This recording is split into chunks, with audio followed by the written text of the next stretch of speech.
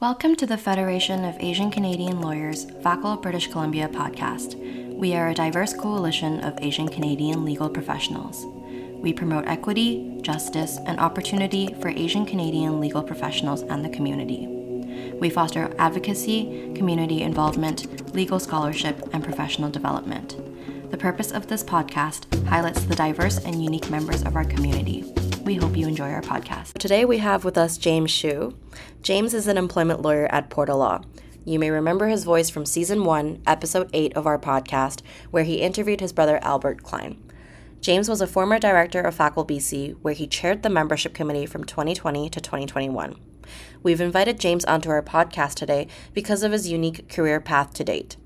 James articled and practiced at Blake's as a litigation lawyer before he pivoted into corporate and employment law at MEP Business Counsel. James subsequently went in-house to become the director of legal at an e-commerce technology company. After working at that company, James took nearly 9 months off before he joined his current firm. Outside of work, James volunteers with Access Pro Bono and is a member of the Young Professionals Committee at Jewish Family Services. And with me today is Abby. Hi everyone, it's Abby from Illuma Family Law. You've heard me on the podcast before, and I'm here again with Fiona to interview James this time. Thank you both for having me. Very excited to be here. First off, Abby, I mentioned to you that I listened to your episode as preparation, and it's awesome to be able to sit with you here now. You set the bar very high. And then Fiona, just a big congrats. I co-chaired the membership committee back when the podcast was starting, and you've done incredible things. The podcast getting nominated for awards. Thank you, James. And finally, this is a good lesson in shameless promotion. A while back on my spotlight, I called out that FACL hadn't had me back on their podcast since I was on it previously, and here I am. So get out there and call people out publicly on the internet. Yeah, no, we're very excited to have you back. And for our members who don't know what the Spotlight series is, it's a series that we feature current and past FACL BC members who are diverse members of our legal community from month to month. And so every month we usually feature 1 to 2. James was part of our Spotlight series, so thank you. Now let's jump into a little icebreaker question. So James, what's your favorite Asian food? This is a tough one. I'm going to say probably barbecue pork.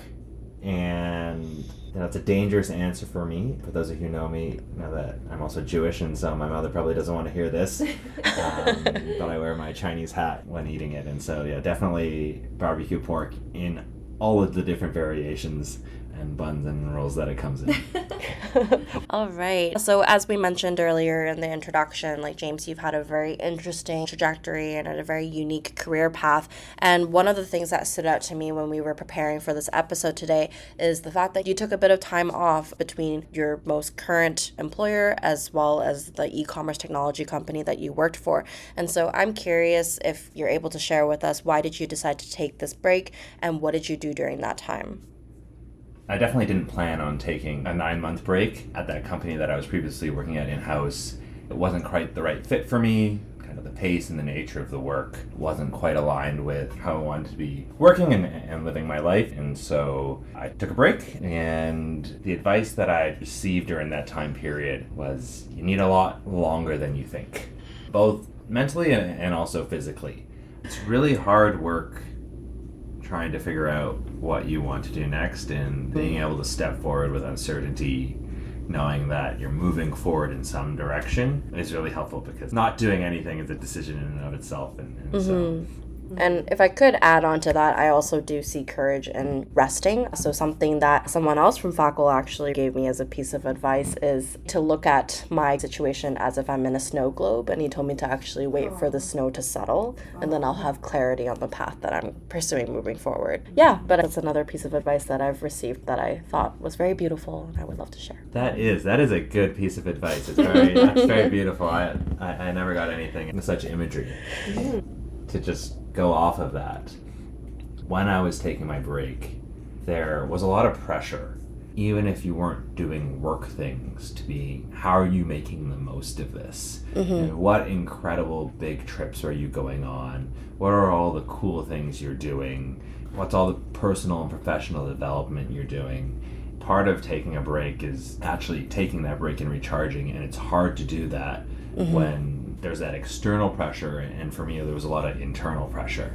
well, I didn't even relax as much as I should have today. And if I'm not even going to relax well, what am I doing here? And so it took some time for me to really have a shift where I was okay and comfortable having a day that I did sleep in. And I didn't view my day as productive or not productive. It was very much, this is what I did. And part of that was I did a little bit of personal moral licensing to do whatever else I wanted to do, in the interim, including which I think this is a shout out to lawyers who have partners or family members or other people in their lives. When we're working in our practices, life gets really, really busy, and that can be quite demanding. And so something that was really gratifying for me when I was off was being able to be a better partner and family member and friend when I had occasionally been off the map due to work. And as a follow-up question, I'm curious, during that time, did you contemplate at all about leaving the practice of law like your brother did? And if you did contemplate that, what made you ultimately decide to stay and remain in the practice of law? Short answer, definitely and completely thought about leaving law.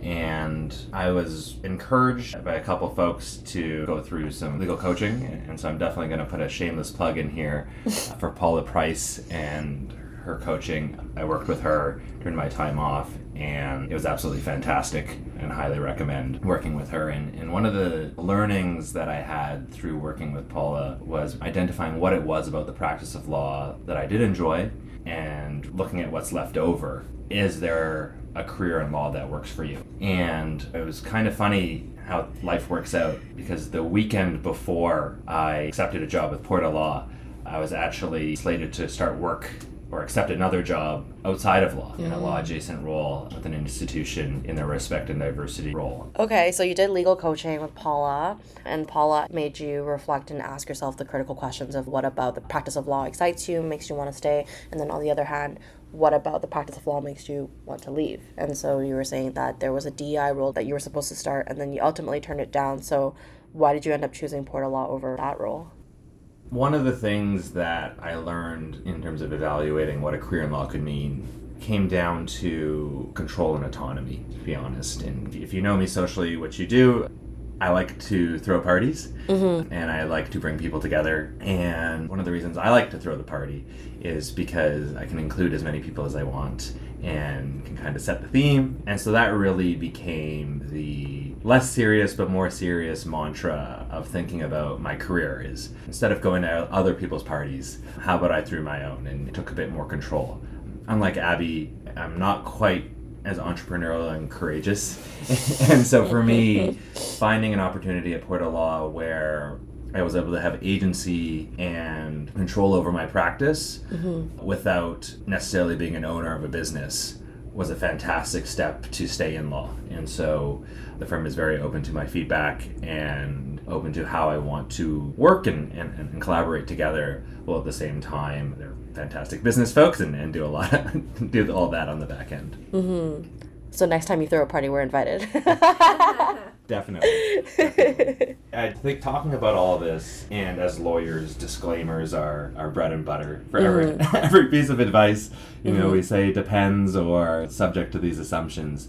And I think it's important when we talk about transitions to put a couple disclaimers on mine. Being able to take up to 9 months off definitely comes from a place of privilege, and a lot of people don't have that opportunity. So I want to be very clear in talking about my own experience that there's definitely not a one-size-fits-all. Maybe a good analogy is when you see people buying homes in Vancouver. Under the hood, there's usually some sort of assistance or help or something else, and if you just see people doing it and you look around, well, why can't I do that? Without understanding that context, I think that it's hard when you're struggling with those same scenarios of whether you want to or can take a break. And so those are my legal disclaimers on anything that comes out of this conversation today. I love that. Recharging and taking a break is so important. I did have another follow-up question, kind of random and out of the blue, but when you take an extended break like that, I'm curious with respect to practice fees and your lawyer insurance, right? So do you transition into non-practicing status at that time? Do you remember what you did with those fee arrangements, or did you kind of just let it keep running and keep billing as you were taking some time off? Good question. I transitioned to non-practicing. I looked it up and realized that And I don't remember the exact details, but after a certain number of years staying non-practicing, you have to write the bar again. And so that was in my head. At some point, I should probably go back to law if I want to stay being a lawyer, because I don't want to do PLTC again. I think it was at least a couple of years, though. But yeah, short answer, I went non-practicing. Okay. It was relatively easy. Okay. And then when you were ready to go back into practice, it was relatively easy to transition back into full-time practicing status? Completely. And I want to plug here that as a non-practicing lawyer, Access Pro Bono still allows you to work at their summary clinics and covers you under their insurance. And so for anybody who is taking some time off, if you still want to help out and participate, and especially if you have more time, that's something that I did. Not a lot, but a little bit during my time off, was I continued to volunteer with Access Pro Bono at their summary clinics. Oh, What's the volunteer work at Access Pro Bono like? It's a mixed bag. I think overall the organization does awesome work, and they work really hard to make it easy for lawyers to participate. An example of that would be at PortaLaw, we now run our own employment law summary clinic on a monthly basis through Access Pro Bono. And so one of our goals was to set up our own pro bono clinic, but instead being one of their clinics makes it super easy for us because they do all the administration, the intake. But ultimately, life happens, and chances are if you're needing to meet with a lawyer, especially about kind of work or housing related things, there's a lot of things going on in your life, and you may not show up for meetings. And so we probably have about a 70% attendance rate at our clinic, which we do by phone. And so sometimes I'd say that's a challenge, and that's really outside of everybody's control. But otherwise, I definitely enjoy it, and even if it's in a limited summary capacity, advice provides an opportunity to give a bit of our time and help people who need it. Mm-hmm. And how often are these clinics held by phone? We run ours once a month, but I think if anyone's interested, they'll take you as many days as you want. Okay, so it seems like it's pretty flexible and it's subject to your availability and your capacity. Exactly. They do a great job at making it easy for us. Awesome.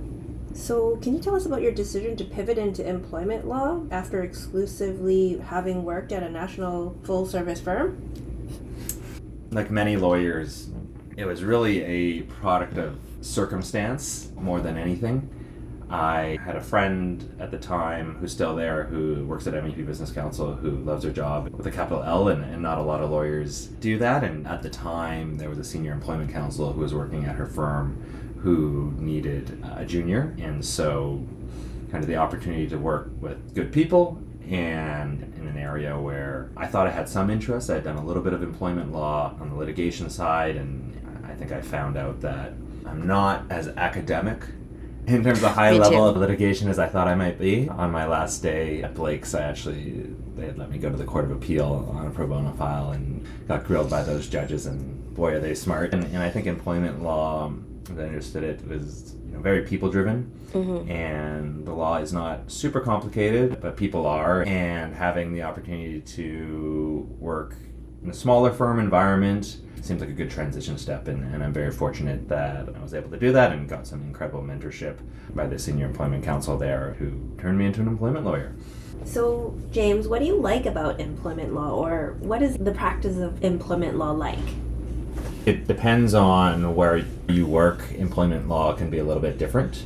And so for listeners who aren't familiar with employment law as workplace law, you normally are representing either the businesses or the employers, and that is a lot of advisory work in terms of compliance with the different pieces of legislation, whether it's the Employment Standards Act, workplace safety, human rights, a lot of live workplace issues that arise and how employers and businesses can handle them. There's a transaction side of it, and of course dealing with disputes when employees ultimately sue employers. On the employee side, it's advising often on issues which are usually terminations or human rights concerns or workplace safety concerns. Sometimes employers aren't complying with obligations under the Employment Standards Act, which sets out all the minimum requirements and kind of the basic rights that employees have in the province. And so normally you have firms that either do one or the other. And our practice, we are currently straddling both. And so we work with both workers and small to mid-sized businesses. And I really enjoy that variety, being on both sides. And so what I enjoy about employment law is that day-to-day problem solving that I can do in a practical context. It's something that I can identify with being in a workplace myself, and often the solutions are pretty immediate. And so it's nice to be able to action things and then get results. That would be an excellent interview answer to the question of why do you want to practice employment law? Yeah, no, I think as an area of law where as a relatively mid-level lawyer, you're able to perhaps take on more work than other areas of law. So I don't know if I love being a lawyer, and I think I'm okay saying that on a podcast because it's important for people to hear that you can be a lawyer and not love it. But it's a practice that allows me at my stage to be involved in the type of practice that I am at PortaLaw. So tell us what it's like working at PortaLaw. I really enjoy it. PortaLaw was very much kind of my, at the time, last-ditch effort to say, if I'm going to make private practice work, this is what it's going to be. And so far, it's been awesome. We're a small team. There's 5 of us in total. And Aaron and Paula, who run the firm, have done an incredible job being courageous and changing how they want to run a business. And so some practical examples would be, we don't do billable hour. So we're all flat fee and try to price everything in terms of value billing. That's a bit of an iterative process, but from a mindset shift, it has been huge for how I see my own time. If I can get something done more efficiently, that benefits me and the business, and just spending more time on something, kind of I've thrown just for the sake of doing so in billing, and I've thrown that out the window, and that's been really healthy for me. A big part of coming to the firm was aligning my values with the work that I was doing. And when the firm formed, they formed as a benefit company, and have recently been certified as a B Corp, which is essentially just a stamp of corporate social approval. And there's a report card, and you get reassessed. And the idea is that you have to be walking the walk, so to speak. And so it's a great combination of trying to do meaningful work and at the same time leveraging the firm to do things that we think are important. And so, for example, right now, through another nonprofit that we've partnered with, we have a guest Ukrainian lawyer who was forced to leave Ukraine not too long ago. And so he's with us for a couple months as he integrates back into life, and we're working together to try to help him do that. And as a lawyer who was running his own practice in Ukraine, he's able to provide a lot of great value and input in terms of running the business and just generally how to approach our practice, apart from, of course, everyone on the team being awesome and really great to work with. Yeah, so great people and great initiatives. So sounds like PortaLaw is an awesome place to be.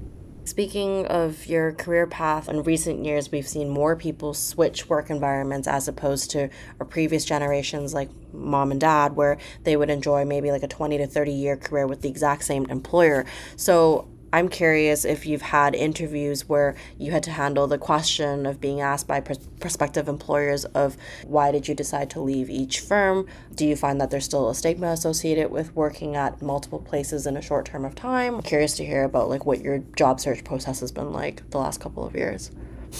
Ooh, good question.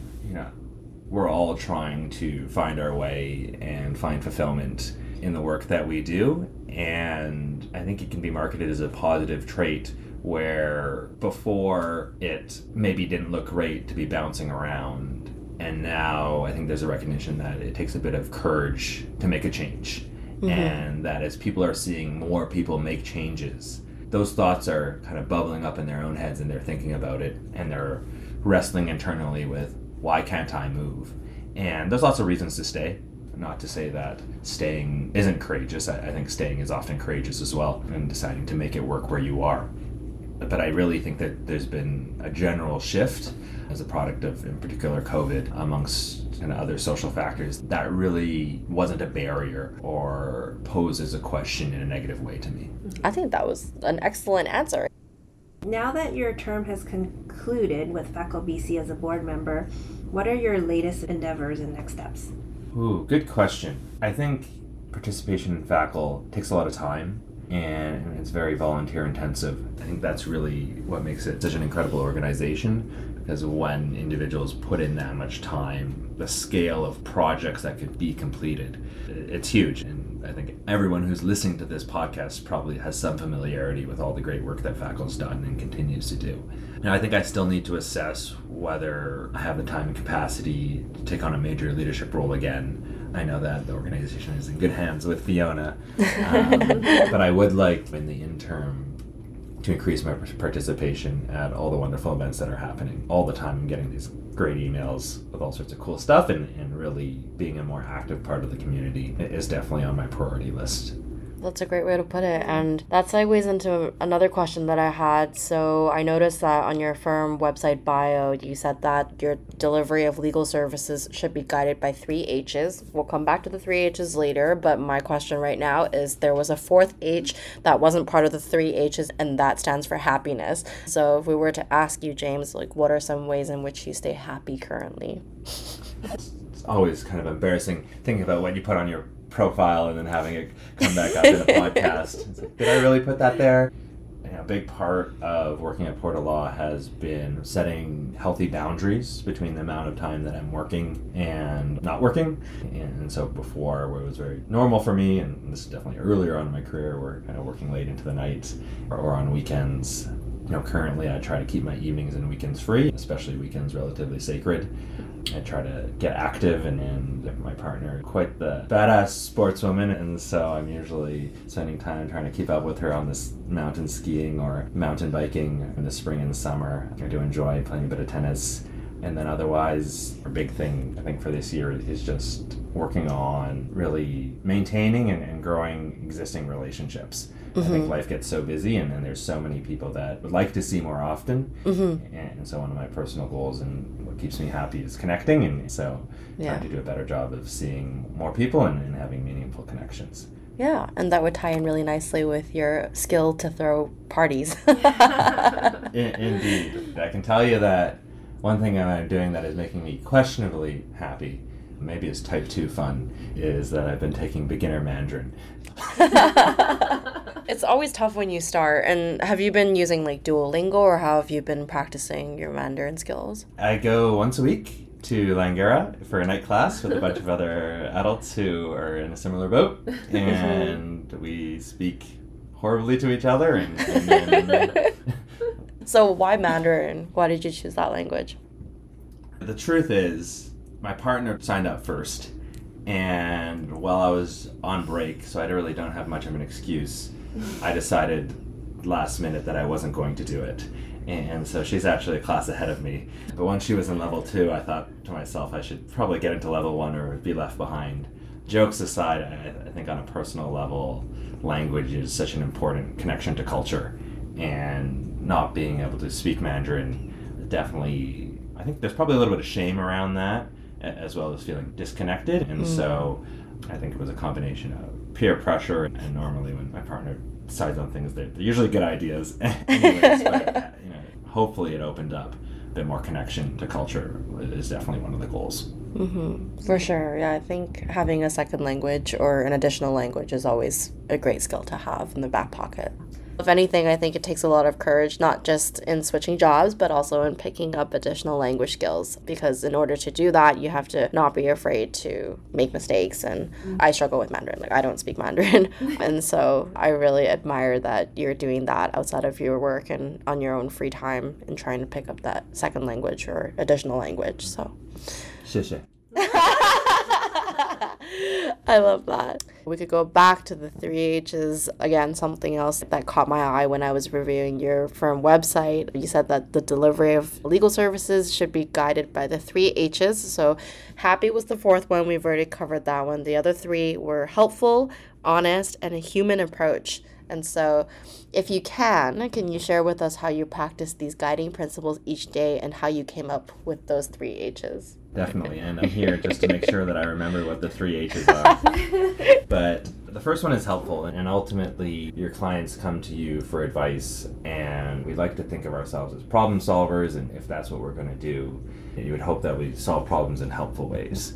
For a lot of our clients who are either smaller businesses or individuals, there's often a financial constraint in terms of seeking legal advice. And so part of being helpful necessarily requires us to be practical and to understand the specific circumstance of each of our clients and what they really need. So part of being helpful is keeping that in mind when providing advice and understand our role as advocates. And I think beyond that, part of how I see my relationship with a lot of my clients is really being their first stop for legal advice, even for things that are outside of my expertise, and being able to connect them with other lawyers and navigate the legal market or push them in the right direction, even if I'm not able to advise, is another way where I think that lawyers are uniquely situated to be helpful. So I think both in terms of actual practice and then any additional types of assistance you're able to provide to your clients. Mm-hmm. Honest. I should hope this one is as apparent and self-explanatory. Yeah, also pursuant to the Law Society rules. Exactly. Part of what my learning is being honest with yourself in terms of what your capabilities are, what your boundaries are, and if the goal is to provide the best legal services that you can to your clients, understanding when you might need help, and being upfront with them about that and understanding that. And so I think that is probably an extra level of honesty that is definitely an area of continued learning on top of course, being honest. Thank you for that. So I'll let you take it away with human approach. Yeah, no, I would hope that this one is kind of self-explanatory as well. But employment law, for those who don't know, deals with workplace issues. And on the employee side, it's everything from hiring during your employment relationship to your employment relationship ending, and the same thing on the employer side. And someone's job is so integral to their identity. Maybe that's a topic for another podcast on how we all deal with that and how we struggle with that. At least in my experience, it's a fact that people's jobs is very integral to how they see themselves. And so recognizing that in the work that we do, I think that's a big part of our human approach. And understanding that sometimes the law doesn't necessarily align with our needs, and trying to find solutions that balance those two things. And apart from that, at one point a client told me that they appreciated that we were not the robots that they thought lawyers were, and they were real people. So I think that was good feedback that we're at least taking a human approach. To wrap this episode up, we've all received some good advice and mentorship and guidance from people who are both in and outside of FACL. So, James, if we were to turn it over to you, what words of advice would you have for any of our junior lawyers or students who are either thinking about taking that break or even just in general with the practice of law? Like, is there any specific advice that you'd give to our listeners today? I do have some advice. I think before I pass on that advice, I would like to say that going back to the opportunities that provided me the opportunity to take a break, is that I was at a stage of my career where I felt I had done just enough to take that time off in terms of skill building. And I definitely am an advocate for spending your first few years as a junior lawyer learning and building that foundation to then provide you the tools to figuratively throw your own party wherever you want to. So setting aside situations where for mental health reasons or other commitments someone needs to take time off, which they definitely should, I think I would challenge anyone who isn't feeling like they're getting the most of where they are right now and needing a change to think about if they do want to stay in law, that skill building time of their career. And it doesn't have to be in a legal role or a job, but I think that it definitely helps in terms of your earlier question about what were you doing while you're off, and also it probably provides some clarity into, is this actually what you want to be doing? Because the answer may be yes, it may be no, it may be some combination of I want to do some version of this that I don't see. That was a very long disclaimer to a short answer of, if you want to take time off, definitely, I'm a big proponent of it. If you're earlier on in your career, I think it would be helpful to think about how you are using that time. While at the same time, of course, if the goal is to take a break, not putting that pressure on yourself. Yeah. That was probably the least helpful piece of advice that you can get out there. No, I think that was a great piece of advice. Well, I liked what you said about focus on building those skill sets, but also prioritize, take that break if your intention of taking this break is to actually take a break. But I like what you said about throw your own party. Yeah, so I think that's the theme for today's episode. Well, thank you very, very much for having me. This has been a lot of fun, and it's great chatting with both of you. Wonderful. Thank you so much, James. Thank you. Thank you for tuning into the FACL BC podcast. Visit our website at faclbc.ca and follow us on Facebook, Instagram, and LinkedIn at FACL BC. We hope you enjoyed our episode today and stay tuned for the next guest. If you have guest speaker suggestions, please email us at membership@faclbc.ca.